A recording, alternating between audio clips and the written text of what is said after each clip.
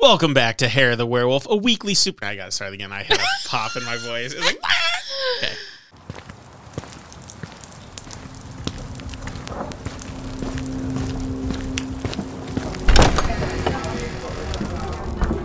Welcome back to Hair of the Werewolf, a weekly supernatural and horror-themed podcast. I'm Chase, and I'm here with Lily. Hey, guys. Each episode, we attempt to scare each other with research stories from around the world, and admittedly, a few that are out of this world. So take a seat, grab a drink, and join us.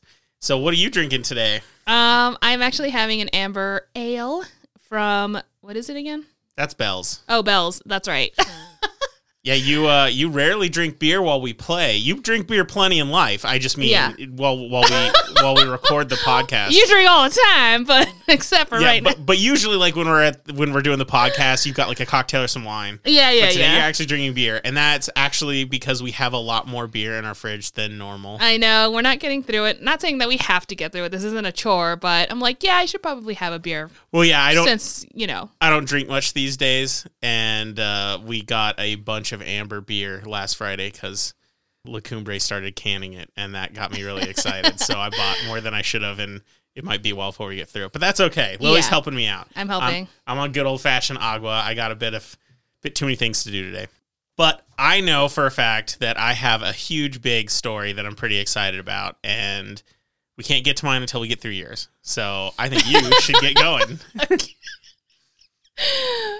Let's get it out of the way, I guess. Okay, so the story that I have today is actually themed by one of my Page-A-Day stories that I had. Oh, yeah. And it covers the mysterious emails of Jack Froese. Jack lived in Dunmore, Pennsylvania, when he died unexpectedly of a heart arrhythmia on June 10th, 2011. He was 32 years old. The family was grieving, and obviously, through the motions and everything, once a loved one dies, they have to go through. Yeah, you have to take care of all their stuff. Yeah, business to handle. All that jazz.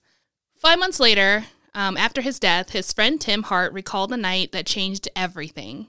He said, quote, "One night in November, I was sitting on my couch going through my emails on my phone, and it popped up. Sender, Jack Froese. I turned ghost white when I read it." This is an interview on BBC. Huh. He said, quote, "It was very quick and short, but to the point that only Jack and I could relate on," end quote. The subject read, "I'm watching." What the fuck? I know. It would be like, oh, hell no.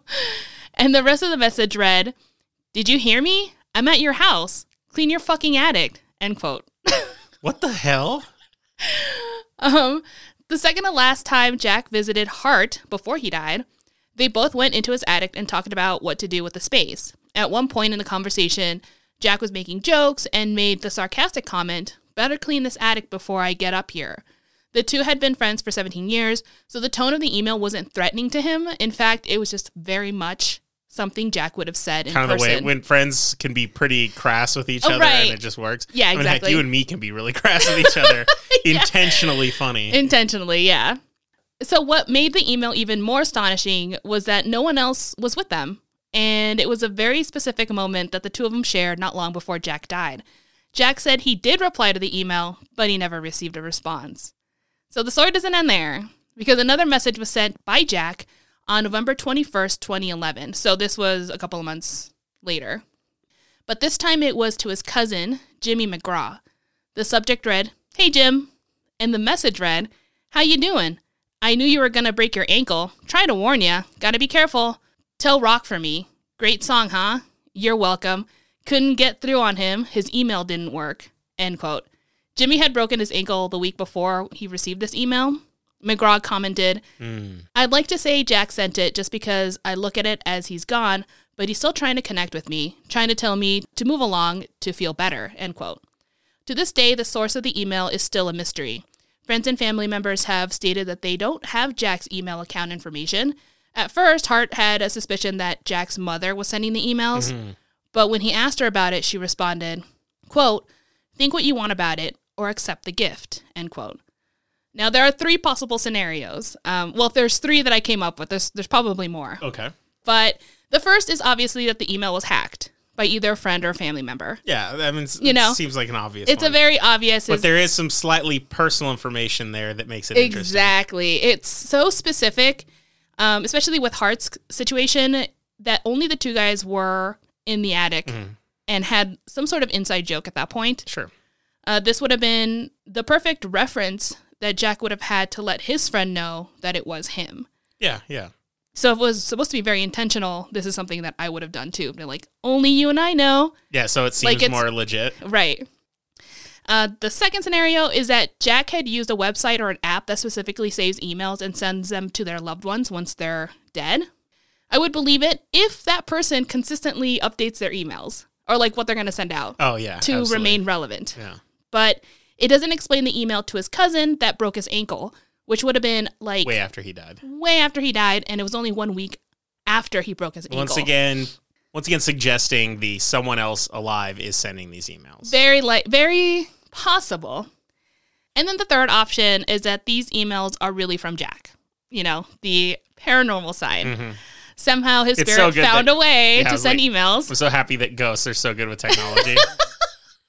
when even the living is still having issues. Yeah, I have trouble typing sometimes where I'm like, my brain thinks faster than my fingers and I struggle with it. I was like, I can just imagine if I can't even touch a keyboard, how much harder that would actually be. Yeah, I don't know how I feel about that because I never send emails. And so the fact that I would suddenly start doing that. And for some reason, my brain is being dragged towards all those ghost shows that we watch, the hunting shows. And they always do that darn flashlight thing where they like unscrew the flashlight until it's like barely touching. And then they say, turn on and off the flashlight, which compared to sending an email seems like baby talk. It's and so that's little. still such a struggle for it to correspond correctly with the questions people are asking. You're like, I just think this is chance. Which definitely comes with the other questions, like what would have prompted something for Hart to want, or not Hart, Jack to want to send these emails to Hart or to his cousin.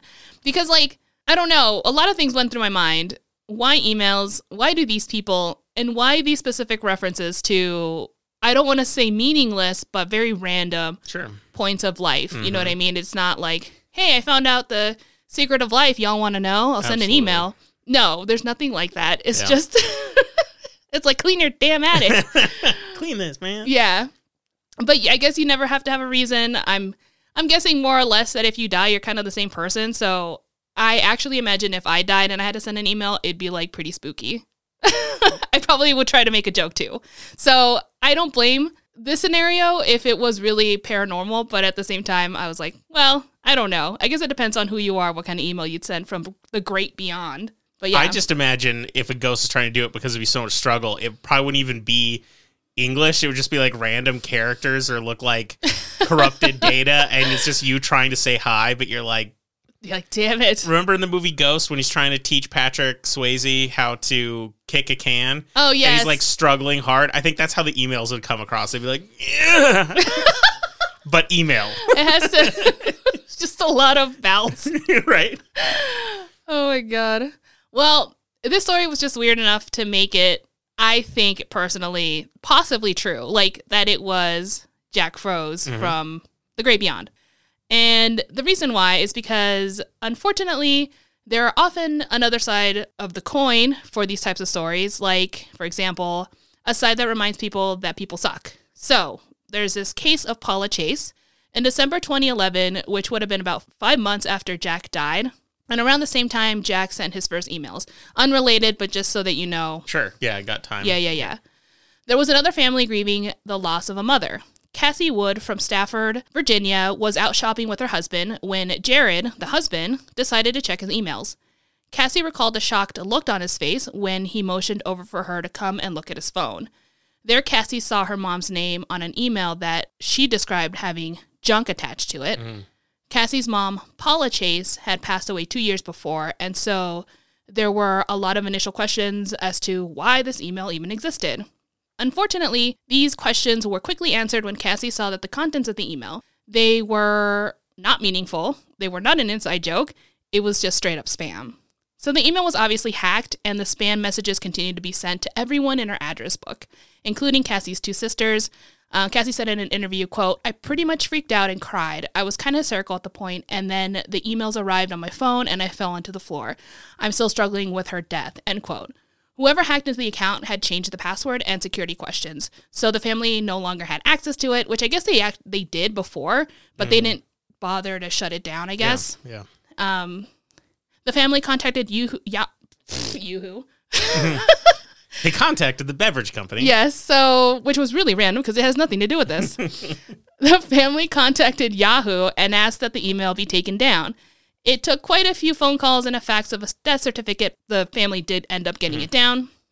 So I guess I know that this particular story is not spooky or anything else, just depressing, if anything. Yeah. But I thought it was important to talk about because in this case, it was so 100% obvious it was an imposter or like a hacked, whereas the other one, not so much. So I think if you really can see the two sides of the stories, it's almost easier to spot a false sentiment. Yeah, but there also, my notion with the first case was not that some malicious random person did it. My assumption was somebody who knew these people closely did, and they either thought it was going to be funny, or maybe they thought it was a way to help people that were grieving because they thought this communication might cheer them up.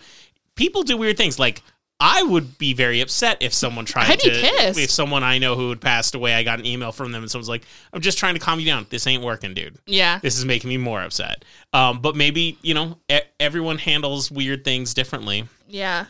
I don't know how I feel about it. I'd be really upset if somebody tried that. And I think it would be almost obvious. I feel like you would be able to tell if it was super fake or like someone trying to make you feel better. Because if it was, why would they use like a random joke that they wouldn't even know about? And in the exact kind of manner that they had joked before. He didn't die like that night. The assumption is he could have told other people. Possibly. He doesn't just have one friend. So he, in the way of communication that perhaps they had known, he's like, oh yeah, I was over at Steve's house and his attic's really dirty. I was telling him he's got to clean that crap. And they're like, oh, ha, let's go play Halo. And then the guy decides to send that email later. And then months and months later, when the person's foot gets hurt, he's like, I'm going to send an email about that too. Like, that's the way I see it. It still screams someone they know has the email. I don't know. Maybe. I can totally see it happening, but it just seems a little too convenient in a lot of ways. Like, this person is obviously just really good at doing this. And I don't know. I have a hard time sometimes. Well, I think that maybe 2011, that's still a little late for emails to be the dominant form of communication. But there's this part of me that would just assume if this story had happened in 2021 instead of 2011, it would have been like a ghost sending a Snapchat or a TikTok or even just a text. Because a text is a lot harder to get away with, I think. Because it's not just access to an account, you're spoofing a network. Yeah. And that's a much more complicated thing. I'd be much more spooked if a cell phone, you were getting a text from a cell phone, because that number will usually have just been put out into the ether and some random person will get it. Yeah. So, I don't know. Yeah. No, I get it. I totally understand the skepticism. This isn't like something that a lot of people witnessed or anything like that. It's very personal. Isolated, it's a very personal story. Which brings me to my next stories, because I thought it was important to maybe talk about other stories that have supernatural tendencies of communication via modern technology. Okay. So here's the first story. It's titled An Answering Machine Message. I had a message left on a 1990s-ish. He's so 90s-ish. He's so nice. If it's not from the 90s, he's like, go away. I swear I can't. I just had like 2 sips of beer and I'm already like out of control. Okay.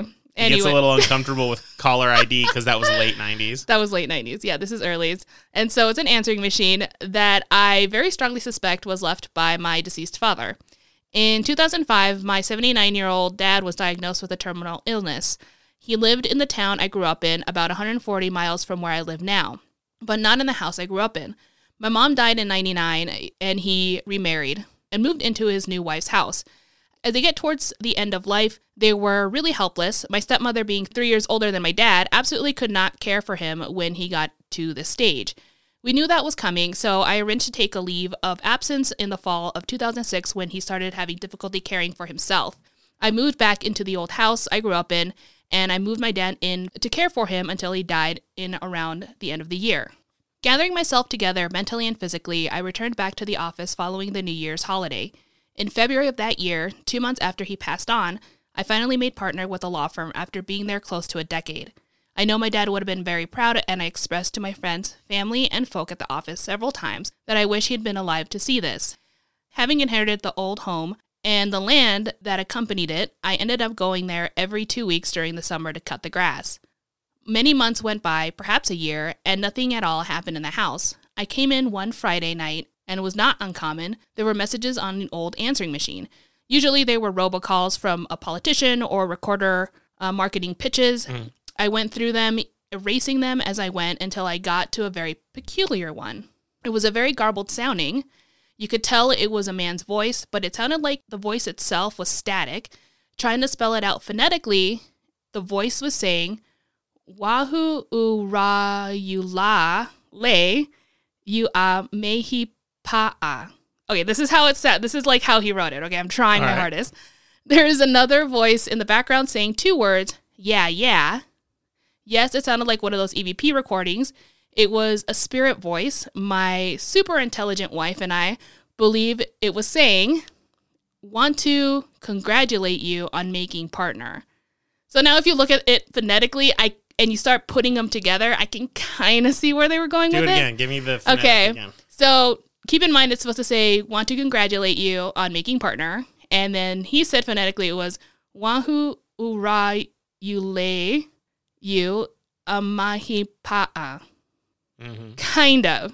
But that's how he wrote the phonetic version. And what was the person in the background going, yeah, saying? Yeah. I wasn't sure if that was phonetics. No, I don't know. Yeah, who knows? Yeah, God forbid it was a butt dial in a pocket and that was the music on the car in the background, because that's where my money's at. So like, yeah, possibly. I think, I like the idea of her being congratulated. Don't get me wrong. I think that's a really sweet thing, and I hope that that's what's happening. But I think that's a bit of you heard some gibberish, and because this is what's big on your brain, you're associating, you're maybe imbuing that meaning that may or may not have actually been there. But anyway, okay, keep going. Very possible, yeah. So they go on to say, we are convinced it's what the voice is trying to say. If it wasn't a spirit voice, it was a horrible, horrible connection. It really didn't sound like what I associated with a bad connection, in that the message wasn't broken up, as if the call was dropping out. So there is a distinction. Yeah, possibly. Yeah, because it's like, it's not breaking up. It's just in a pocket. But you never know. I got a butt dial, like a month ago or a little bit longer, from one of our friends, and she was in a car with another one of her friends, and they were trying to decide where they were going to go eat. Who was this? It was Lisa and Sarah in the car. And this butt dial was like 3 minutes, and so Holy shit. I just sat there and was listening to it, and most of the time, all I was hearing was, they were congratulating me on becoming partner. Of course. One. But there was a lot of unintelligible stuff that was a lot of weird sounds like that. But then every now and then I could actually get some clear things where I could actually hear them say something about food and whatnot, and then it would kind of fade out. But it wasn't a bad connection because they weren't cutting out. It just had to do with, it's kind of like uncovering a pillow over a phone and not. It was like that. Like the noise never stopped. Well, it's shuffling through like fabric, so it makes sense. Exactly. Okay, quick question. So did you answer the phone and they weren't aware that you were there, or was this a message left? Oh, no, this was a message. Okay. I listened to it. I didn't pick it up or anything. And then just... Yeah, I showed it to them. I made them both listen to it, and they were laughing a lot. Oh, my God. Yeah, I didn't know that, but that's funny. How does that happen? I still, I'm really confused. I have accidentally dialed someone, but I had the phone in my hand because I meant to text or something, and then I immediately shut it down. But I don't think I've accidentally butt dialed anyone. I have at least once. I think it has to do with how thin fabric is so that those electrical signals can actually bridge across the barrier and actually make a touch on the screen, the capacitance sensor on the screen. I guess for me to butt dial, I have to know where my phone is all the time, which I don't. So. Well, my phone's now usually in my front pocket. That makes sense. When it's probably a good thing. Yeah, and my front pockets have really thick material on the inside. Yeah. But a lot of people, particularly girls, it's very common for them to store it in their back pocket, and the back pocket material tends to be pretty thin, and so I think that could be an issue. I guess so. Yeah, I didn't really think about it, but that makes more sense. Yeah. So this could have been possibly a butt dial. So another story is Mom stayed around for a bit after death. My mom passed away on Tuesday. On Wednesday, I was home alone when the phone rang. When I picked up the phone, I distinctly heard my mom's voice saying, "Low, low." I said, Mom? Then they disconnected. Lo is a nickname my mom used for me. She was the only person who called me that, and it was very definitely her New York accent, her timbre, her voice. There were other phenomena in the following 2 weeks. Items related to my mom flew across the room twice. One of those, a bracelet, happened in front of 2 other people. So that's kind of cool because it's like... There's a lot going on there. There's a lot more. Makes it a lot more interesting. Like the fact that it was the New York accent, things moving across the room, all that nickname. Stuff. Yeah, the nickname I'm not going to really take to credit because Lo sounds really close to someone being cut off saying hello, hello, hello. Oh. So I'm going to ignore that part. The other stuff, though, I think sounds really interesting and compelling. I didn't even think of that. Wow. Yeah. Mr. Skeptic over here. I don't know what it is today. Today I'm just like I'm gonna shut everything down. I know. You're just on a no path. Ghosts ain't getting me today. Not today, man. Not today. So this is another one. Says same message in 2 different dreams. When my grandfather passed away, my mother and I just moved into our new home. Within a week of his passing, I had a dream that the phone rings and it's him on the other line. Sure. He says, "Hey, Heather. Do you know who this is?" I didn't know what to say because it sounded like him, but I knew in my dreams that he had passed away. He just laughs and says, "I don't have much time. Can I speak to your mother?" And I say, "Of course," and run into the next room to give my mom the phone, but I dropped it and it got disconnected. Mm-hmm. The next day, I tell my mom about it and she gets a serious look and tells me that he called her in her dream and said, "I don't have much time. I need you to turn off Heather's heater." She wakes up, goes into my room, and the heater is shooting flames out of it. Whoa. The heater was an old plug-in one that was his, and I use it every night when I went to sleep. So she always used it, blah, blah, blah. Not sure if there's even glitch-worthy, but it's a scary story from my family, and it gives me the chills the few times I tell people. So, but wait, was the heater in her room? So it was in her room. So the way she worded it, I kind of, it sounded weird to me, but basically what she says is that she uses it every night and she points it towards her bed. Now, did she clarify that she's ever seen it shoot flames before? I doubt it because I don't think she would use it otherwise. I don't know, some people. No.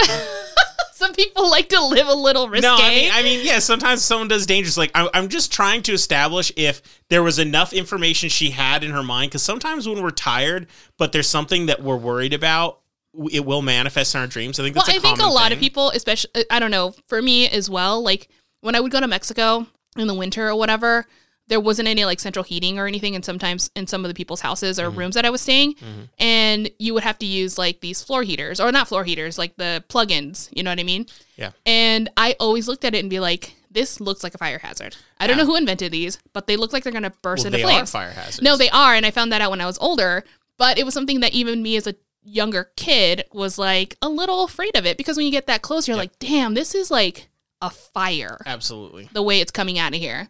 And so maybe that's something that was in their heads, and it was just coincidentally that they were both thinking about it. Maybe she was hearing some weird noises. Ooh, maybe.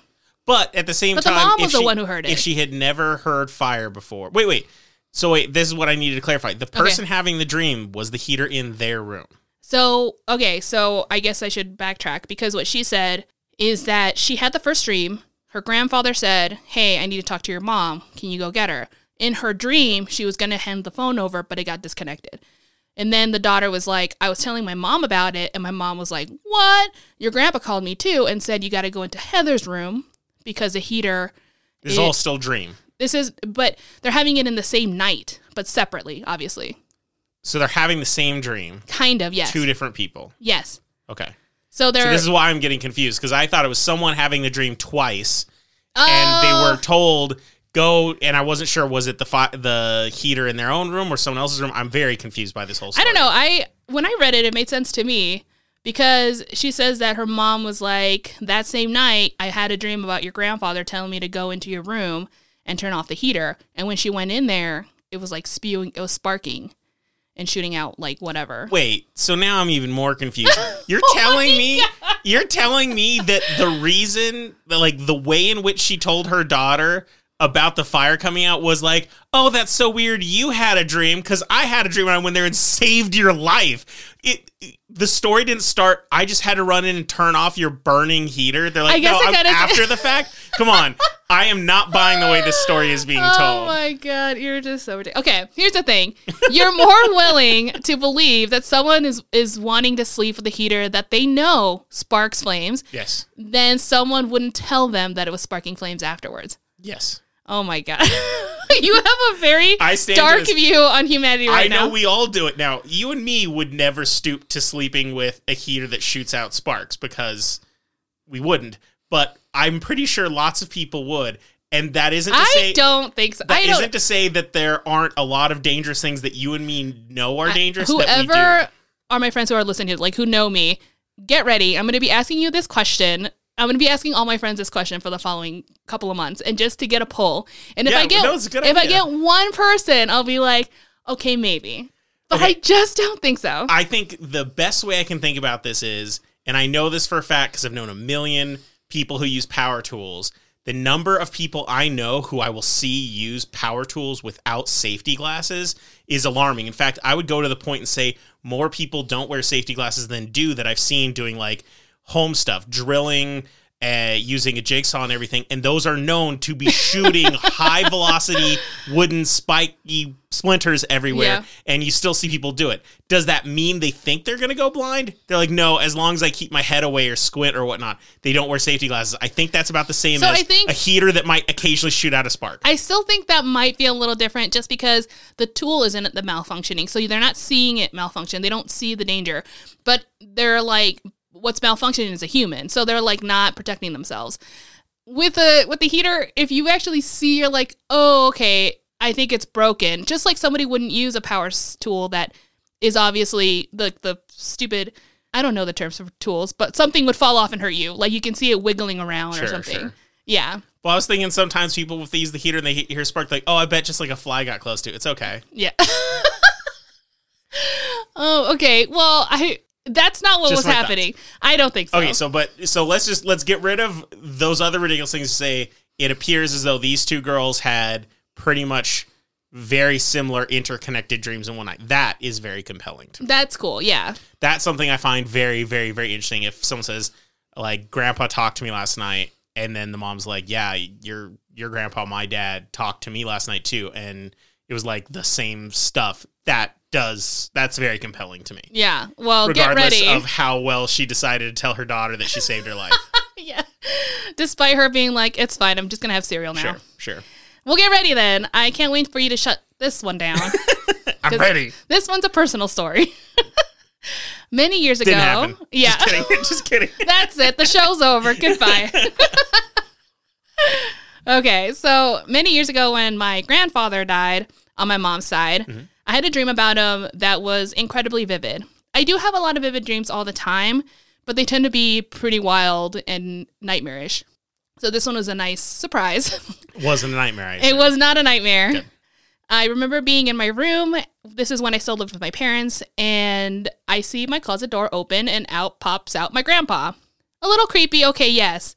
But in my dream, I was not scared. In fact, was this in the bedroom at your parents' house? In my parents' house, yeah. Man, that's one tiny closet to be in. This is a very tiny closet, like, guys. Where did he come from? And it's not just tiny. Your family's really good at packing closets to the brim. Well, that kind of happened after I left. So, okay. yeah. So anyway, I was totally fine with it. I welcomed it. He came in and he said what he always said when he saw me when I would go to Mexico. And he would just repeat my min name in a funny way. It was just kind of like, Grandpa, I don't know. He'll be like, Lily, whatever. Which is the way he said hi. Well, he did this and he was walking into my room and I was just like, oh, hi, Grandpa. But then he kind of like turned around and left. Like he left my room. I remember being really sad that he was gone, but super happy that I got to see him again. So in my dream, I was also aware he had passed away. Now, I didn't give much meaning to the dream, at least not until I told my mom the story. As I was sharing my story with her, she got emotional, which I was like, totally makes sense. Yeah. But then she did something that I didn't expect. She was like, I had a very similar dream on the same day, except, of course, it was personalized to the way she communicated with her dad. So he said things to her that were like, for her. And I was like, okay, a little weird, but still not crazy. No. I don't Like think if she said it came out of the closet too, I'd have been like, now I'm weirded out. No, I think it was just some moment or whatever. Absolutely. And my mom doesn't. Actually, the funny thing is, my mom doesn't dream a lot. She tells me this all the time because I always ask her. Because like when I was a little kid, like I said, I always have nightmares and vivid dreams and just wild fucking shit. And my mom's like, "That's weird. I never dream." And I'm like, "What? That's so unfair." But anyway, she doesn't dream. So this is kind of a weird It's a unique scenario for her as well. How long after your grandfather had passed was this? Maybe like this would have been after she got back from Mexico. Maybe a couple weeks. Okay. Yeah. Very, very recently. Yeah. It would have been like that same month. So not long after talking to my mom about it and us sharing kind of like that moment, I don't know, my sister is the one who actually brought it up, and she shares with us that she had a dream about my grandfather, literally the same time. Wow. And the dream is, again, very similar, and, you know, they have their own moment and how they communicated. So it was just, like, really weird for it to happen that way. Honestly, I can't remember if it was the exact same day, but I do remember it was, like, within 2, maybe 3 days at most. But anyway, I thought it would share this kind of stories because they're so personal and in their own right, in my opinion, incredible, because I often cover like really popular stories, like they're really grand and a lot of people have investigated and maybe that gives it more credit. Mm-hmm. But sometimes I like to take a little pit stop and share stories that don't get a lot of attention, but in my opinion are equally important. So those are my stories for today. Well, there's nothing to shut down in the final one, mostly because the experience. You don't want to. No, but the experience there is one where you literally just had 3 people have a very similar experience at night. I mean, I know all of you. I know you all wouldn't lie about that. Like, you wouldn't lie to each other about all that. Like, I know you guys absolutely had that experience. It's up to you guys to interpret what that means. Yeah. But there's nothing to shut down there because it's not like your grandfather came in and said, you got to keep Vivi from buying the blue truck on Monday. Yeah. And then you went there is like, don't buy a blue truck. Like, then I'm starting to get all confused about it. But feeling like you got visited from a recently departed person, that's a really heavy thing. And that's actually super, super well documented as something that people go through. Well, whatever that means is not for me to determine right now. But that's something it's absolutely huge. Especially something that I'm not, I don't know, I guess maybe people have caught on, but at this point I'm not someone who really shares their emotions or feelings often. Mm-hmm. But in this particular time, it felt so powerful, like that dream. It was so weird because I remember being like, it really felt like he was there that I had to tell my mom so that at least maybe she has like, I don't know. I don't even know why I told her, to be honest. This is something I probably would have just kept with myself forever.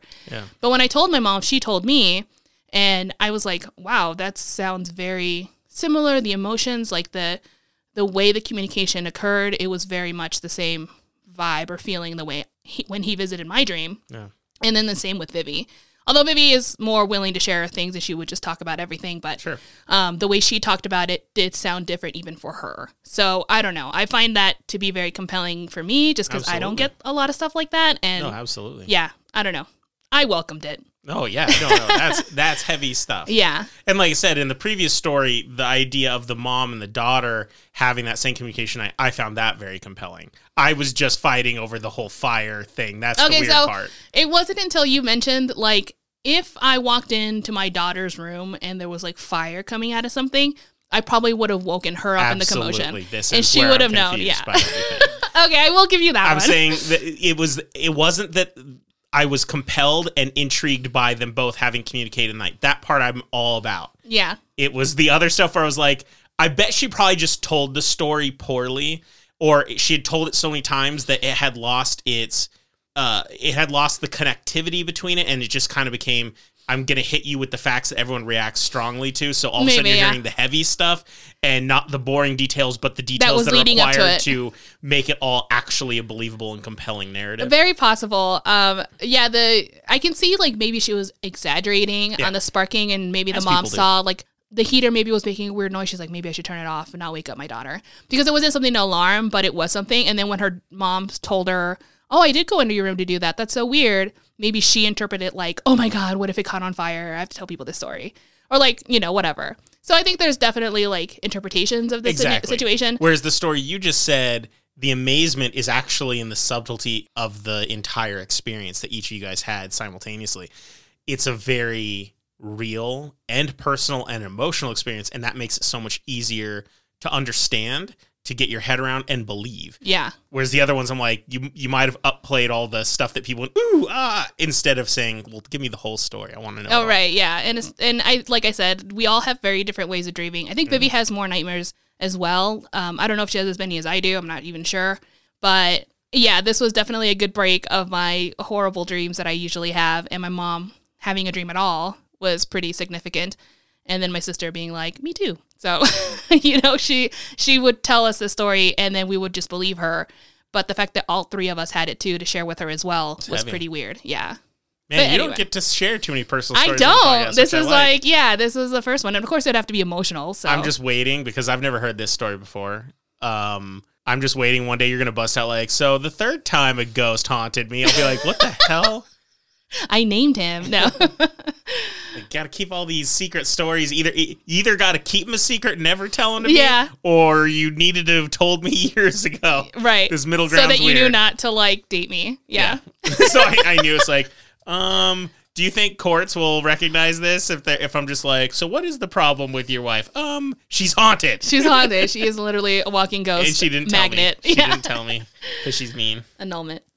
All right, well, those are good stories. I liked them. And I know I was being a little hardcore with it. I don't know why I'm that way today, but they were good, and I really enjoyed it. I don't know. No, it's fine. All right, so we should take a quick break, because I got some stories for you, and, it's going to take a little while to get through them, so let's take a break. Okay, guys, we're back, and I'm finally excited for Chase to tell us a story. Well, it looks like she's already on to beer number 2 because she's like, after Chase was so frustrating in the first half, she's like, you're like prepared. You're like, I'm going to shut everything down. Yeah, I'm getting spicy over here, people. I got an IPA this time. All right, well, before I jump into my main story, I have a creepy little news blurb to share with you guys. This came from People magazine, of all places, a publication I don't think I have read before this day. Huh. But the article popped up on my newsfeed for some reason. I think it's because it's related to stuff that I normally am looking online, so yeah. I gave it a chance. In April of last year, so that would have been 2022, Richard Mage, if I'm pronouncing his name correctly, Maedge, Mage, a 53-year-old man from Troy, Illinois, went missing. On the 27th of that month, he called his wife, Jennifer, to tell her that he was heading home from work early for the day. When Jennifer returned home from work that evening herself, she found her husband's car parked outside, as you would expect, or as she would expect. Yet he himself wasn't anywhere to be found. Not in the house, not in the yard, or anything like that. She tried to call him, and she searched high and low. Nothing. She couldn't find him. Mm-hmm. She contacted the authorities, who conducted their own search for Richard, including looking through the house thoroughly, which officials described as being a, quote, hoarder home, end quote. Oh. Not long after the search turned up nothing, Jennifer began to notice a bad sewer-like smell in her house. Once again, she contacted the police, who in turn researched the home, thinking, this is mysterious. We're going to find out. Sure. Still, they couldn't find anything. Fast forward 8 months. Oh, God. To December 11th. Richard is still missing. And what year? Sorry, I totally This is spaced still it. 2022. So this is just a few months ago. So this is literally. So December 11th, just a few months ago. Richard is still missing, and no new information has come to light. Jennifer decided it was time to start preparing for the holidays. So she went to the clothes cupboard, which is located under the stairs. They had been storing their Christmas lights in a hidden closet behind the clothes cupboard. When she opened it, she discovered the mummified body of her husband. And according to the coroner report, it appears that Richard had committed suicide. Oh, shit. For any of you that have seen the movie The Orphanage, this is one of the main reasons I want to tell a story. This is shockingly close to the actual plot of The Orphanage. A missing person. Oh, by the way, there's going to be spoilers here. And if you haven't seen it, go watch it. Like tonight, it's top 3 horror movies of all time to me. Not The Orphan, The Orphanage. It's in Spanish, and it's a movie from Spain. That's the right one. If it's in English, you're watching the wrong movie. I have to clarify that because there's 2 movies with similar titles. Anyway, in that movie, a woman is trying to reopen an orphanage in a very big mansion home, and her son is playing like this hide and seek game. And he found a hidden place, but no one knew where it was. And he goes missing one day. And then many, many, many months later, after they've pretty much accepted that he's gone, she discovers a hidden closet in a closet under the stairs, just like this. And he was in there, and he had gotten locked in there, and he died in there. Wow. Yeah. And so the only difference here is that in this case, Richard had committed suicide. He did this intentionally. Yeah. And just clarify, I am in no way putting light on that. Suicide is a horrible thing. If you or anyone you know is having these troubles, please contact help right now. Because, I mean, that's something I don't want to put any light on that. And so this is very sad that he did that. But it does make me wonder if he committed suicide, why he would want to do it in such a hidden place. And his body had been mummified, so apparently it was in a very dry. Yeah, a climate in there that was not prone for mold and decomposition or anything like this. Enough that it could smell. But what do you think his reasoning was? Like, I'm not saying of committing suicide, because that's a completely heavy, big issue for psychologists and doctors and everything like this. That's not what I'm questioning. Why would he want to hide himself? The hard thing is that sometimes when people, I've heard stories and whatnot, and they tend to do it in more public areas, especially if they're lonely, because they want to be found. They don't want to be a nuisance, if that makes sense. They don't want to be found years later or something. Yeah. But I'm like, okay, that makes sense why he would do it in his house, but then he purposely hid. So I don't know. And that's super do you think weird. he hid because he was like, I don't want my wife to find me, but if he did it where the Christmas ornaments were, but then again, that's also assuming that if someone wanted to commit suicide, that, they still want to be they're found, in a different state of mind at that point. Yeah, and so it's really hard to fully do this, but I'm wondering if it also has to do with their hoarder mentality, that would influence how they would go about something like this. I don't know, but it just was a terrifying notion, because it was not only like one of the scariest movies to me, but I can't think of anything scarier than just finding a dead body in your house. I mean, and nothing more depressing than it's someone you know. And they had been dead there for 8 months. Yeah. I mean, it reminds me of a lot of those stories from Japan where very old senior citizens will pass away, and the family wants to continue to collect their government checks that they get. Oh, I heard a story about that. So they will usually just close off that room, maybe even put a bookshelf in front of the door to it and pretend it doesn't exist. And once it gets investigated many years down the line, they find the mummified remains. I think they're like, once you hit 110, we're going to have to just double check. Yeah, they started actually sending welfare checks for people over a certain age for that reason. It would have to be, yeah. It's just a very, very scary thing. So I don't know if it's the right story for this podcast, but I thought it was a little creepy. And since it was like the horror movie, I was just going to share it. But wow, that's a very different story. I'm not going to lie. This is so true crimey of you. Well, yeah. I guess I'm trying to relate. Yeah, I guess so. All right, so now it's time for my main story. So my story today was inspired completely from stories posted to Reddit about 2 weeks ago. Oh, no, it wasn't 2 weeks ago. It was longer than that now. When I started writing this, it was 2 weeks ago. But I changed things.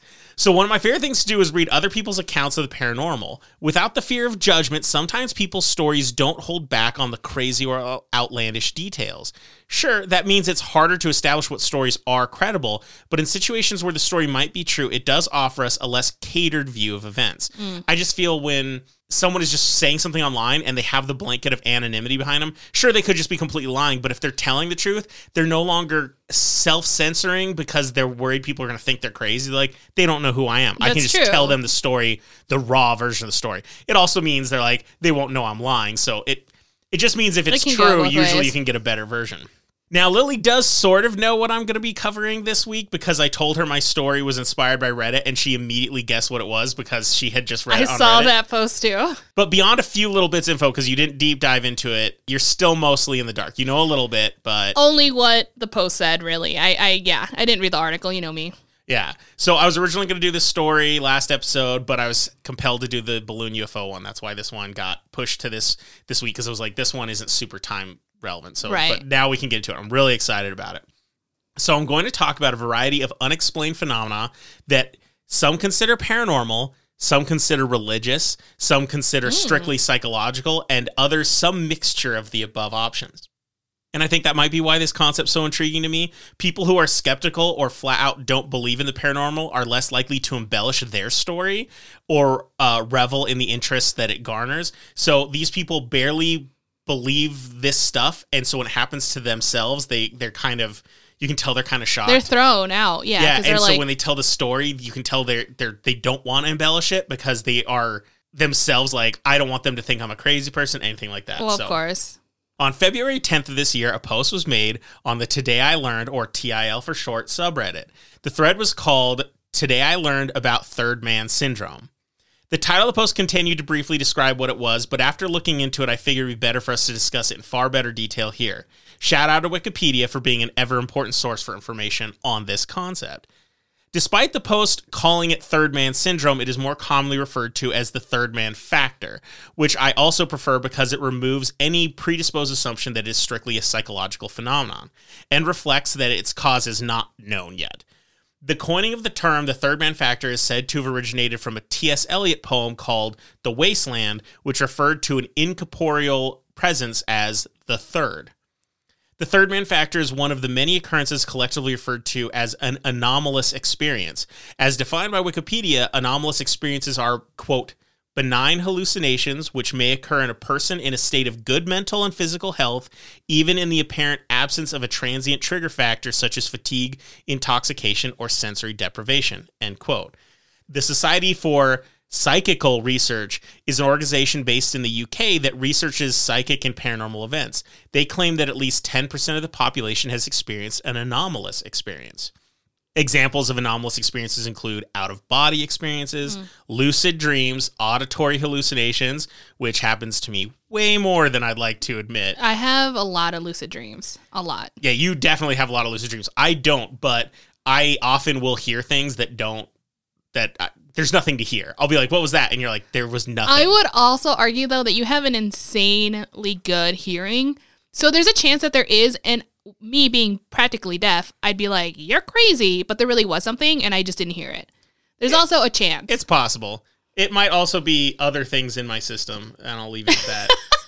I mean, when that happens, absolutely. So psychologist William James described the way people experience this phenomenon thusly, quote, from the way in which this experience is spoken of by those who have had it, it would appear to be an extremely definite and positive state of mind, coupled with a belief that the reality of its object quite as strong as any direct sensation ever gives. And yet no sensation seems to be connected with it at all. The phenomenon would seem to be due to a pure conception becoming saturated with a sort of stinging urgency, which ordinarily only sensations bring, end quote.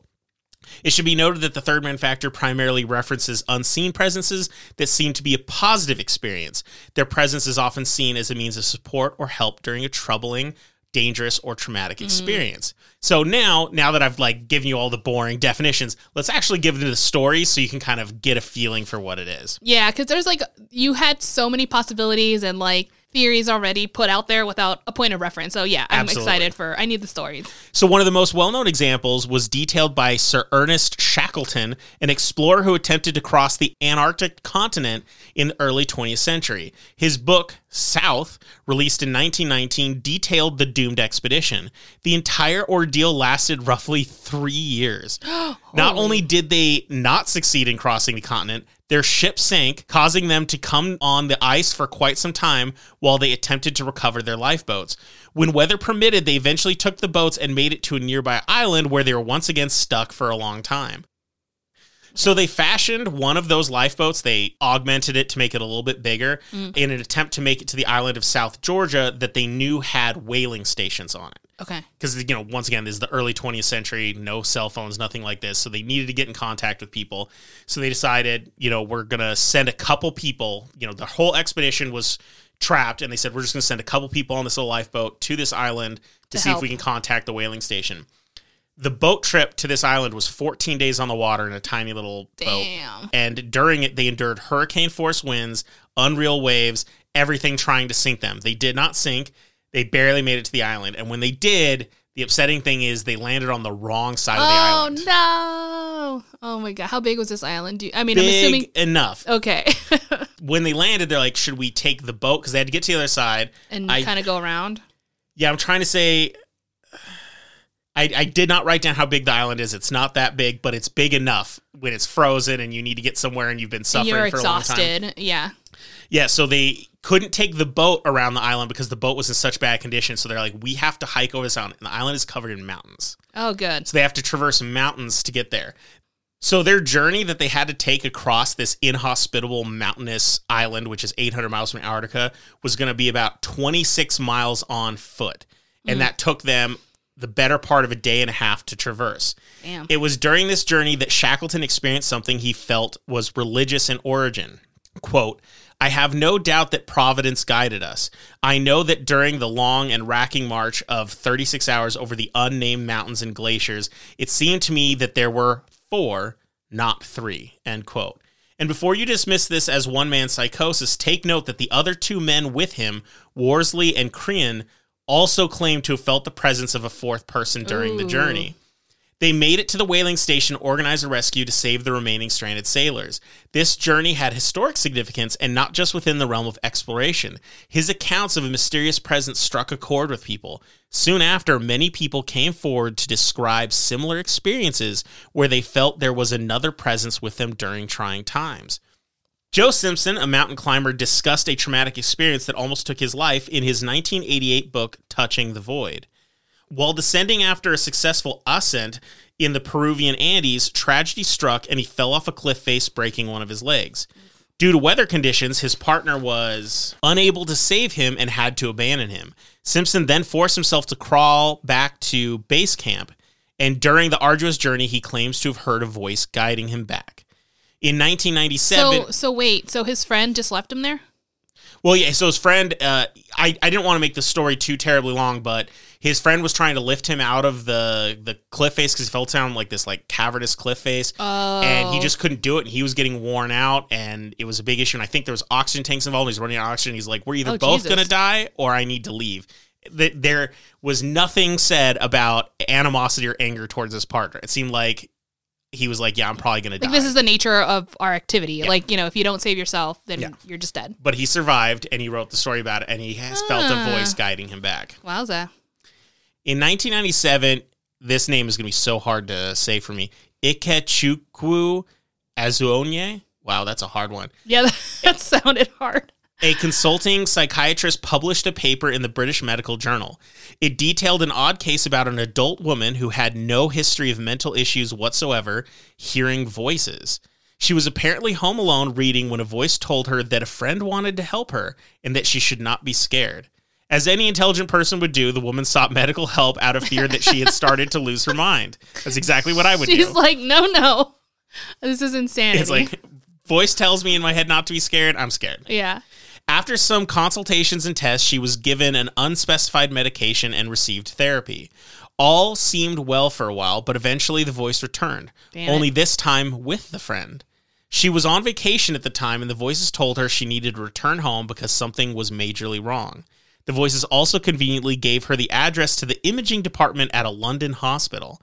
She went there. Yeah, she went there and had a scan of her brain done, and that's when they discovered that she had a notable brain tumor. She underwent surgery to remove the tumor, which was successful, and she emerged from the anesthesia. She heard the voices one last time, and they said, "We are pleased to have helped you. Goodbye."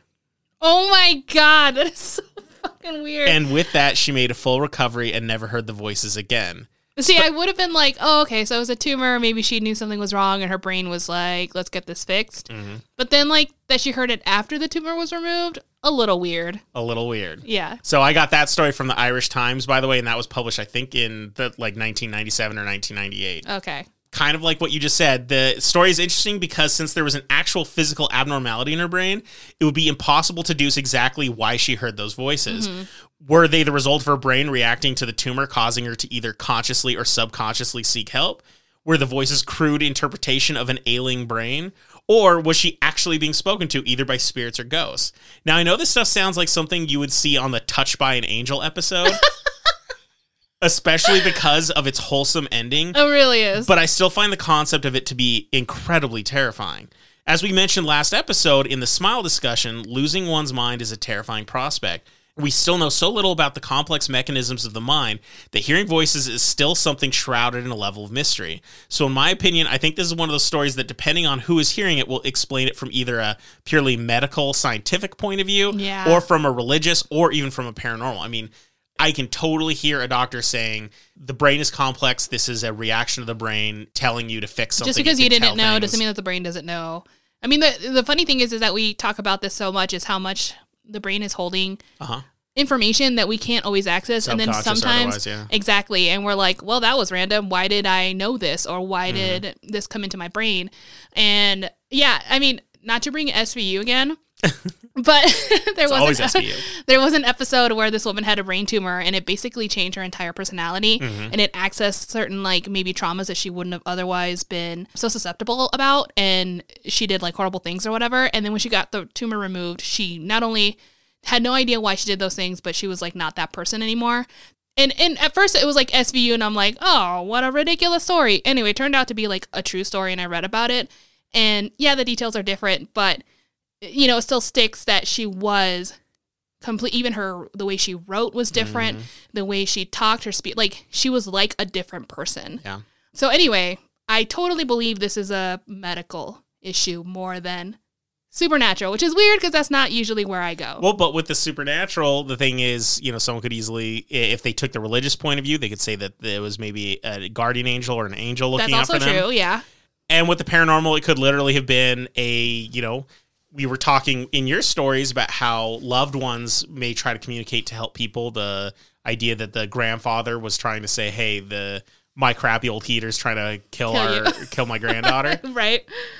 This kind of can go in that line with it, that it could have been like a friend that's watching over it, and instead of sending an email, just popped up in the brain and said, yeah, yo, what's up? The part that I found particularly compelling is she got the address. This is in the 90s, so this is like before we could just look everything up on our phones or online or anything.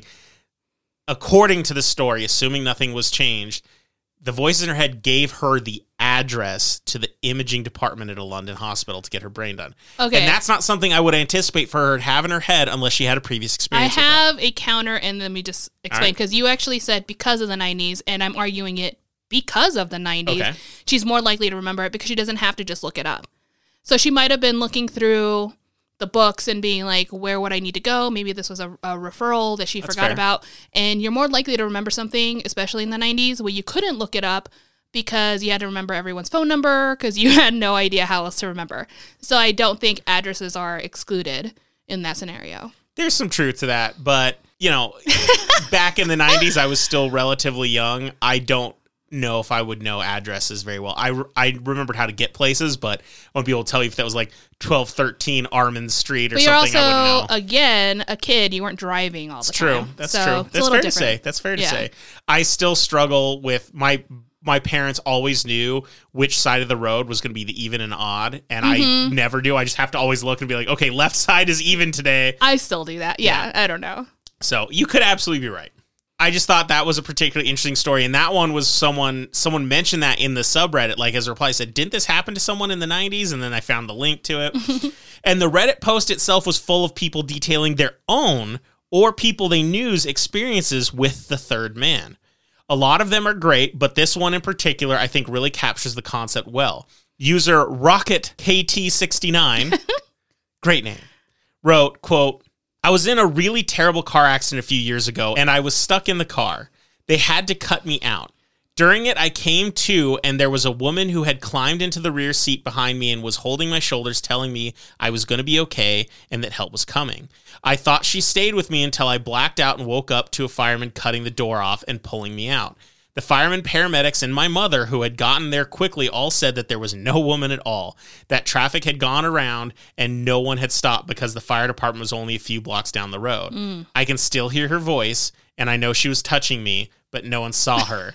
Freaks me out still, end quote. Ooh, that's creepy. I really liked that one. But, you know, it does sound like a story, like it sounds like the kinds of stories we've heard. Someone's told us a story like this before, meaning it's one of those things that this is a common thing. Like, still, how you want to explain it, that's up to individuals, but this is not an uncommon, weird thing. People are like, yeah, there was someone there. And people are like, there was nobody there. Now, I have had stories in the past where I covered something like that. Although, I think the last one I did, it was like the lady in black or whatever, that she like came to the aid of someone. Oh, yeah. And everybody saw her. But, which makes it even cooler. Yeah. Everyone's like, I guess she'll help this Victorian woman. So anyway, that's pretty interesting. The fact that no one saw her is always a little scarier, though. Always. Yeah. Julian Janes, a psychology researcher, suggested that these third man experiences might be the result of a mental condition known as bicameral mentality.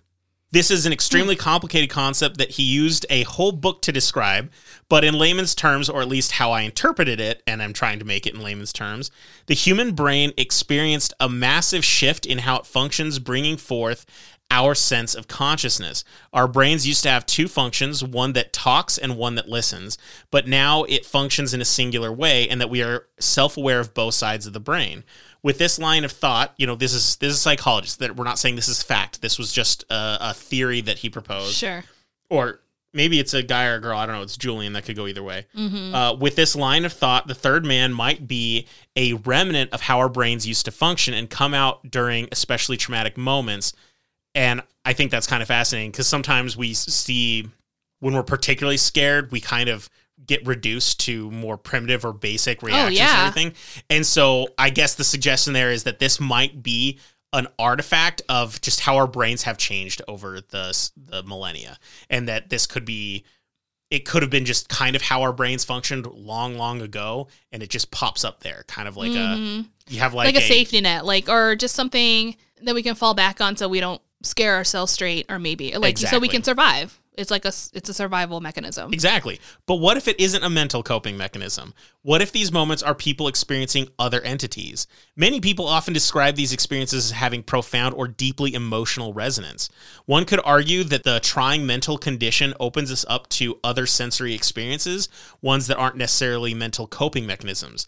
We have talked regularly on the show about how people who suffer from possessions are often in a mentally fragile state when it happens.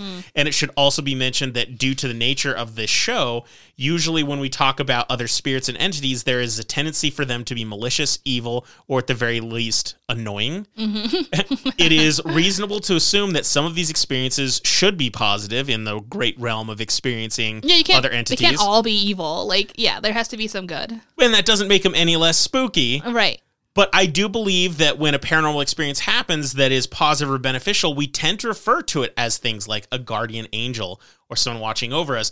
And we, for some reason, categorize it differently in our brains. But if we're talking about experiencing another entity when you're under a mentally trying time, we shouldn't necessarily assume just because it's a malicious entity or a positive entity that they're completely different experiences. Right. I see what you're saying. The reason it's happening to you. Yeah. I mean, these guys were out in the middle of nowhere in Antarctica where people, they were on an island that was mostly uninhabited. What if there just weren't any evil spirits in the area? Yeah. There was that one guy who's like, what are they doing here? I got to help them out. Yeah, no, exactly. So, I mean, it could have been, I know that's a really dumb way to look at it, but I'm just saying, are we just assuming that entities can be everywhere at once? Because we always talk about how there are haunted locations, haunted places, and things like portals and areas and everything like this. So I think it would be safe to assume that there are areas where there aren't spirits because either people just don't live there or they haven't been there. But there could be a portal maybe or something. Yeah. If you do have a friendly spirit, a friend who's dead and looking after you, they would follow you even to these weird places. And then all of a sudden when you're in a mentally deficient state, you can all of a sudden hear them when they're communicating with you when you wouldn't normally. This is just an idea that if it's not a mental coping mechanism and you're experiencing things, why would it be happening then? Yeah. And why might they be positive? I guess it would make more sense that someone would help you in these situations that no one else is around and a demon hasn't had a chance to inhabit this island, that it would absolutely be a friend or someone who, or at the very least, may not know you but is not a dick. So, yeah. But is not a dick. Exactly. Yeah. Author John Geiger, or could be Giger, collected numerous accounts of this phenomenon in his book conveniently titled The Third Man Factor. It includes stories such as Ron DiFrancesco, the last man who left the South Trade Tower before it collapsed. DiFrancesco claims to have felt something grab his hand and lead him out of the tower right before it collapsed. And then there's the story told by Frank Smith, maybe Smythe, a mountaineer who attempted to be the first to summit Everest, so this was quite a while ago. During his ascent, he stopped to eat some food he had in his pocket. After retrieving the food, he offered it to the person next to him. Only there wasn't anyone next to him. There never was anyone next to him. It's not like that person had disappeared. There never was. And he later said, quote, all the time that I was climbing alone, I had this strong feeling that I was accompanied by a second person. The feeling was so strong that it completely eliminated all loneliness I might have otherwise felt, end quote. Well, that's kind of nice. And so he was doing something crazy. And I wouldn't say traumatic, taxing, but not traumatic because he didn't get hurt. He wasn't going to die. He was He's just trying to physically climb a mountain. prepared. This is something that you expect if you're going to do Mount Everest. It was just out in the middle of nowhere, right? Yeah. Maybe it has something to do with being in such remote, lonely areas. Our brains create this as a coping mechanism. I have no idea. Who knows? I mean, we all talk to each other or ourselves all the time, just being alone in a room, and you're not doing anything exciting. You're just in your computer, and you're like, anyway, I'm just, sometimes you talk to yourself. I don't know. I know people do this. You're looking at me like I'm crazy. I don't think you're crazy. Okay. I'm like, right? Cricket. Now, I find our recording room that we do this podcast in is incredibly silent. We put up soundproofing stuff, and I actually get uncomfortable in here if we're not doing the recording and making noise because it's super quiet. And I wonder if I stayed in here long enough, if all of a sudden my brain's just going to be like, all right, you're going to start hearing some voices, man, because it's too quiet in here. I love it. I love how silent it is in here. Yeah. I can't do it. Yeah. But anyway. So I don't know if I've ever had any of these experiences myself actually seeing a third man factor, but I can say I've heard other people talking about these experiences just enough, a guardian angel, or heard someone talk, the story that you mentioned earlier, that it doesn't give me pause when people mention it. We kind of accept it. And the closest scenario I have to me experiencing something, I didn't actually experience anything, but I was in a scenario similar to the ones that people experience things, was when I was a kid and I was on a ski trip in Angel Fire. I used to go skiing with my friend Aaron and his family every winter. And during one of our ski days, for some reason, Aaron and I decided we didn't feel like skiing anymore. We wanted to go home and watch TV at the cabin or play with toys or whatever kids want to do. I don't remember. At that age, and I'm going to say we were like 9 or so years old, we hadn't developed a strong sense of distance or direction yet. Worse still, we didn't know our perception was bad either. So we thought everything was closer than it was, and we were too young to realize how stupid our notions were. Right, yeah. So we decided we were just going to walk home from the ski resort all the way to the cabin. Now, we figured it would take us like 30 minutes or so, despite us having ski boots and our skis with us. We probably left the resort by like lunchtime, maybe even a little bit before lunch. And as the sun began to set when we were wandering through the winding forest roads of Angel Fire, fear began to set in. We were crying, we were lost, and we were tired. Oh my God. So we kind of knew the direction. We thought we did. Aaron knew it better than me. It's like, was it right here and then left here and then right on this road and then left? It was... Well, after a long time, you start having doubts, especially since you seem to think it was only going to take 30 minutes. It's understandable that you're like, yeah, we're going to die. Well, at one point while we were walking home, we even separated ourselves because we disagreed on which path to take. Aaron wanted to take a shortcut through the woods because he said the road winds back around, and I didn't believe him. So I said, I'm going to stay on the road, and he took the shortcut. And maybe about 15 minutes later, I was coming around the bend, and I saw him there, and I was like, wait, because we were like fucking terrified because we were now by ourselves. Sure. And we got back together and everything. We were... So what did you end up doing? Did you go through the woods or stay on the road? I stayed on the road. He went through the woods, but then we met up. Because the road did wind around. He was right. But you guys met at the same time, so it didn't even matter? No, I saw him at a distance, and I like screamed out like to wait. I see. As kids are. I do remember very clearly thinking that we were scared we were going to die out there because the sun had completely set. It was nighttime, and we were still out. Oh, no. And thankfully, right as it had really hit nighttime, and we had talked about the idea of we could see some other cabins in the distance. We could always go break a window and get in if we have to. Anything. Okay, a little traumatic. But we finally reached the top of the road where the cabin was, and we're like, we can make it. We're going to get down there. Mm-hmm. And we found the cabin, and Erin's incredibly and justifiably pissed off mom. Yes, of course. And I can't even imagine what her brain was going through. She's like, these kids are so dumb. Yeah, we got in a lot of trouble, and I learned a lot of life lessons that day. I'm assuming Erin did as well. And I can't even believe we did it. We were young. We were stupid. 9 years old. Oh, my God. And yeah, we easily could have died, but it was a traumatic, scary experience. And it could just be different timing, or we were too young, or brains just work differently. But I never had the experience that someone else was with me. I never felt a guiding light. Yeah. I felt very much when we were together that we were alone, and when for the short period of time that I wasn't near him, that I was incredibly alone. And that was very scary. So I wonder, what would warrant a situation that you would start hearing the voices, if at all? Does everyone experience this? This is a very specific personality. Is it dependent on the brain? Is it dependent on the person? Yeah. Do I just not have anyone looking out after me? And I don't have a guardian angel, and everyone's like, yeah, let him die. Yeah. Or maybe it's there, and some people hear a voice, and mine, if it was happening to me, it's just, you were too scared to listen. Or it doesn't come as a voice. It's just kind of like motivation to keep going is all I need. Anything like that. Yeah, that's true.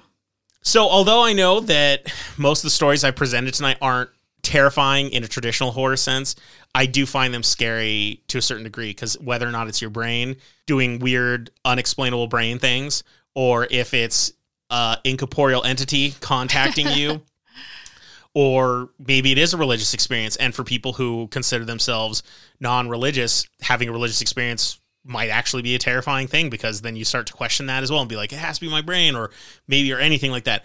So I found all these stories terrifying in a different way. It's very different. Yeah.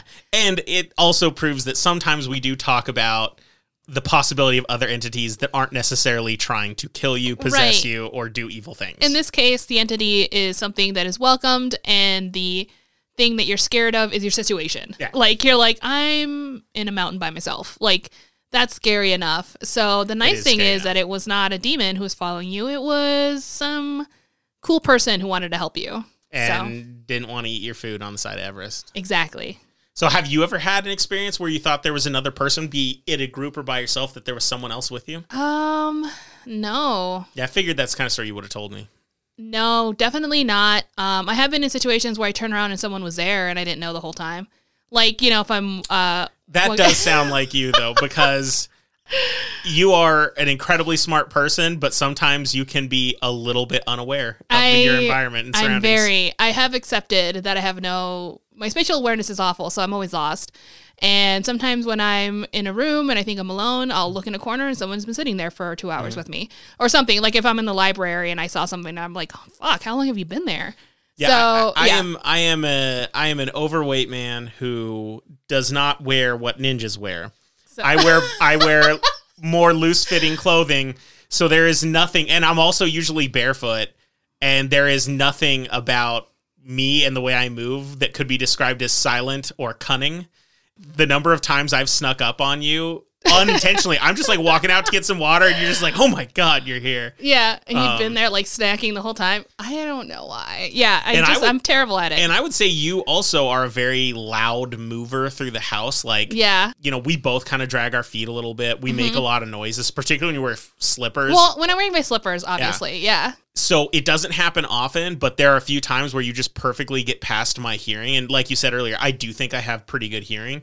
When you do shock me, I almost like have a heart attack because I'm like, I'm so confident in my surroundings because I'm so good at it. If you ever sneak up on me, it just... I guess it's true. It would be more scary for you. Whereas I'm more like, oh, didn't know you were there. But like, I'm not shocked because this happens to be all the time. Yeah. So, yeah.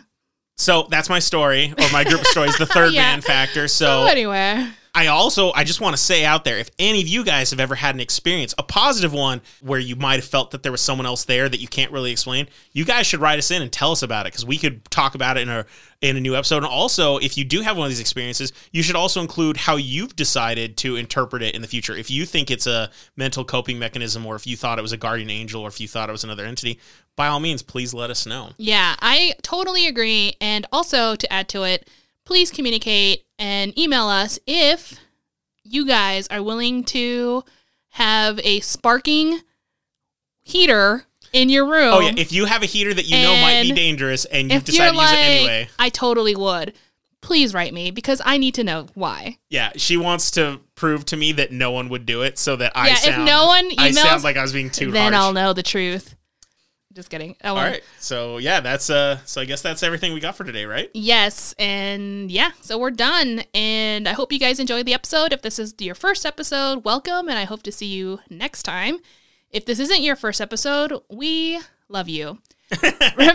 Remember, you can always email us at hotwpodcast@gmail.com with story suggestions or your own spooky experience or some of the things that we asked you to email about Tell us about your broken from today. Heaters. Yes. So we can also put those in the listener episodes if you desire. As we always say, if you find yourself having a work week hangover or a IPA/amber ale kind of hangover, well, don't worry, because the best cure for a hangover is fear. Bye.